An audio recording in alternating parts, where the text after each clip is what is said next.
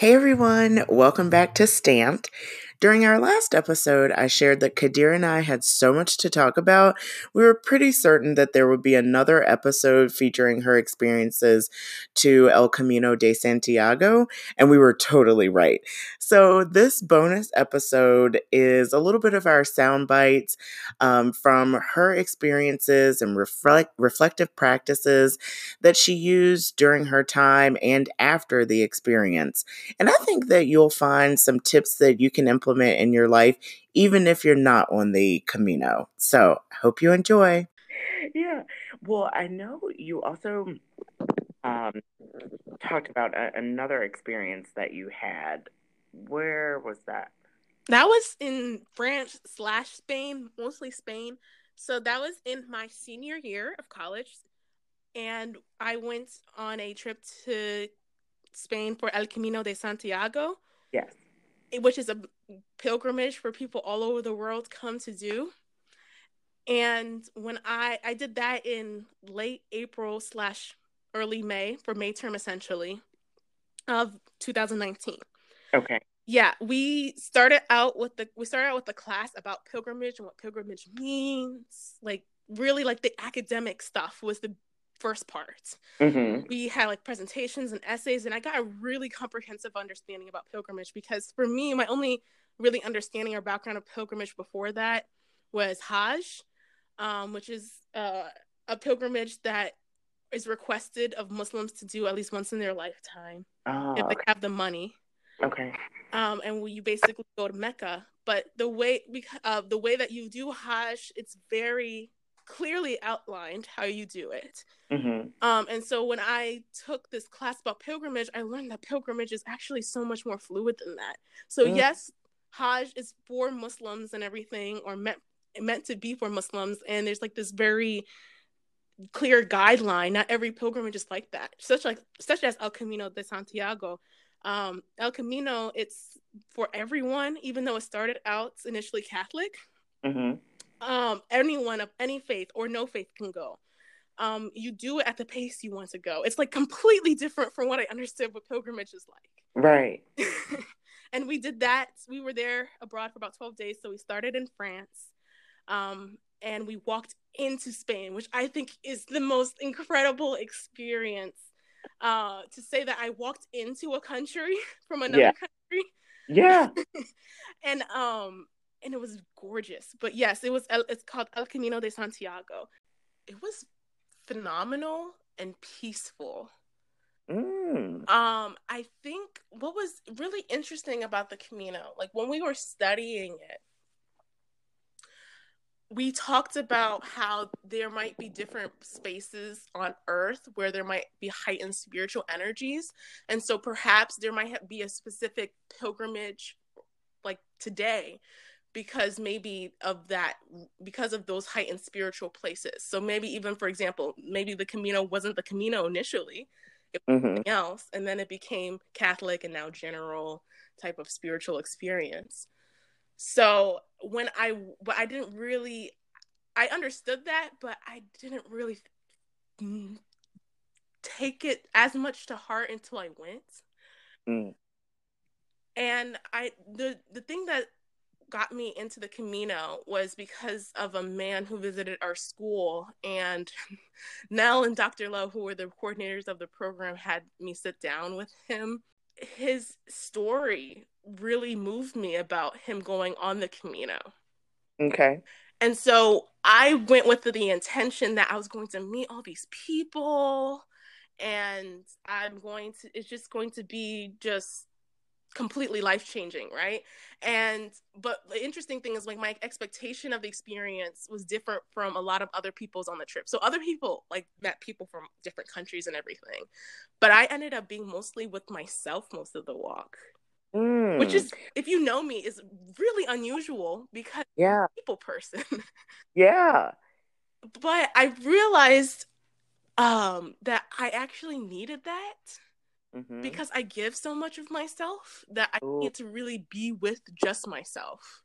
Oh gosh, that's a great and amazing self-reflection. I think a lot of times folks who do tend to give a lot of themselves don't often take the time to pause and refuel themselves so that they can continue to be value to others. And I mean, that's great that you had that type of self-reflection on that experience. Right. And it was interesting because as I was walking it and going through this experience, there were times where like it really brought up some stuff in me. Like one of the things I learned was like I think so much of other people sometimes I don't even look at what I want, Mm, which is can be a problem. yeah. And so as I'm walking through it, there were like times where I just broke down. Like there was one time I had literally broken down crying. And going back to the heightened spiritual places, I didn't know this until like I had physically stopped and one of my friends was there. And then another friend came by and she was crying too at that exact spot, but she didn't know I was crying. Oh, wow. And so I was talking to the friend that was with me there, and I was like, I wonder if this was like a heightened spiritual spot because it was a very powerful realization I had about which was the reason why I was crying. Hmm. And she had something with herself too.